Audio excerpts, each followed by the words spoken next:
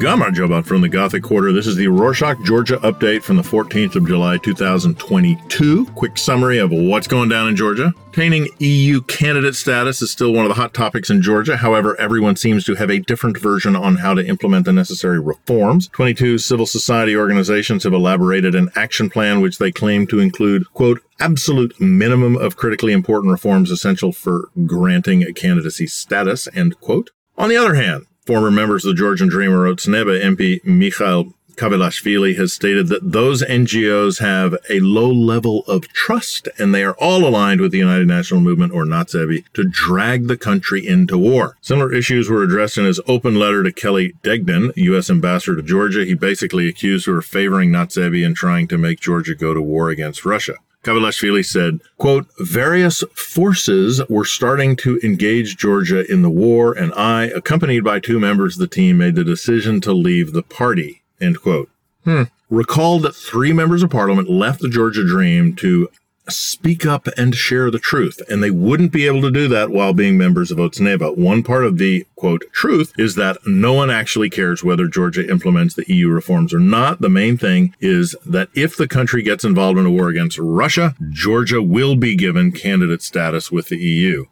To answer those accusations, Ambassador Kelly Degnan reminded the politicians that it's Russia who has occupied Georgia's territory and continues to damage the country in all areas, while the U.S. has contributed so much over the years and continues to help in development. On Friday the 8th, Degnan responded to Mikhail Kavelashvili saying that the letter was full of lies and conspiracy theories and that she could not even finish reading it. Kavelashvili is not the only MP banging away with the formulaic dragging the country into war framing campaign. On Monday the 11th, Otzneba member of Parliament Irakli Kadagashvili told journalists that everyone says they do not want Georgia to be in too much confrontation with Russia. All actors in one way or another were pushing Georgia towards that direction. When asked which actors he was referring to, Kadagashvili explained that he was talking about opponents inside and outside the country.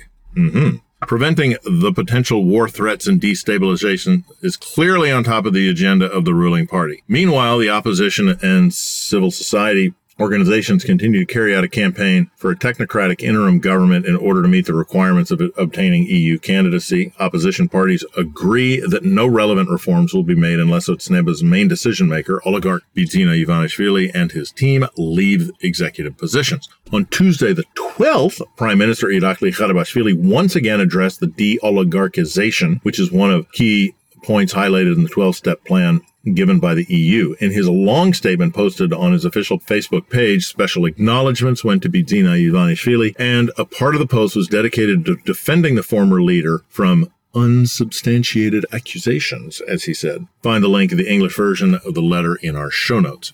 Other members of parliament followed up with Kharibashvili's post in defense of Ivanishvili and protested against the unfair criticisms towards a person who remains what they call the greatest supporter of democracy in the country. Speaking of democracy, public defender Nino Lomzhadia prepared a lawsuit to ban the conservative movement party founded by homophobic and pro-Russian group Alt-Info. Since the public defender does not have the authority to bring this kind of lawsuit to the Constitutional Court, the draft lawsuit was sent to several other authorized entities. According to Lomzhadia's assessment, the available video evidence confirms the organization was responsible for the attacks on the LGBT Pride members, journalists, and passersby on the 5th of July, 2021. On that note about journalists, on Tuesday, the 12th, Georgia's U.S. Embassy shared a video statement of Ambassador Kelly Degnan once again. She spoke about an alarming degradation in the media environment, troubling increase in harassment, persecution, physical attacks on members of the press. Degnan once again highlighted the importance of having a free and independent media and encouraged government to take proactive steps to protect the safety and security of journalists. You can find the link to the full video in English in our show notes. Want to know how interested society is in politics, or as Georgians say, politikurad angra girebuli? University entrance exams started off with a major controversy on Monday, the 4th of July. One of the key questions during the Georgian language and literature exam was, is there any point in fighting if you are doomed to defeat? Khwari Arki claimed that even the national examinations were part of Otzneba's campaign to dim the spirit of the youth. So do you want war in Georgia? Aba omiginda. in Georgian is possibly the phrase that people hear the most these days, namely because the government uses it to defend itself against any kind of criticism for its inaction. This is the framing campaign that ridiculously says moving closer to the EU is moving closer to war with Russia. Finally, the National Assessment and Examination Center made an official statement saying that the essay assignment had no connection with current events. Not only political rallies are shaking the ground in Georgia, on Monday the 11th, several earthquakes were recorded. According to the National Seismic Monitoring Center, at around 7:30 a.m., a 4.8 magnitude earthquake hit the village of Sameba. An hour and a half later, a 4.5 tremor occurred near the Georgian-Armenian border. The last one was followed by a 3.0 magnitude quake. 16 billion cubic meters of natural gas were found near Tbilisi. Head of the State Oil and Gas Agency in Georgia, Georgi Tatishvili, confirmed the news on TV program Business Course. Company Block Energy, which holds a license for oil and gas exploration in Georgia, plans to start doing some horizontal drilling to extract commercial gas later this year or early next.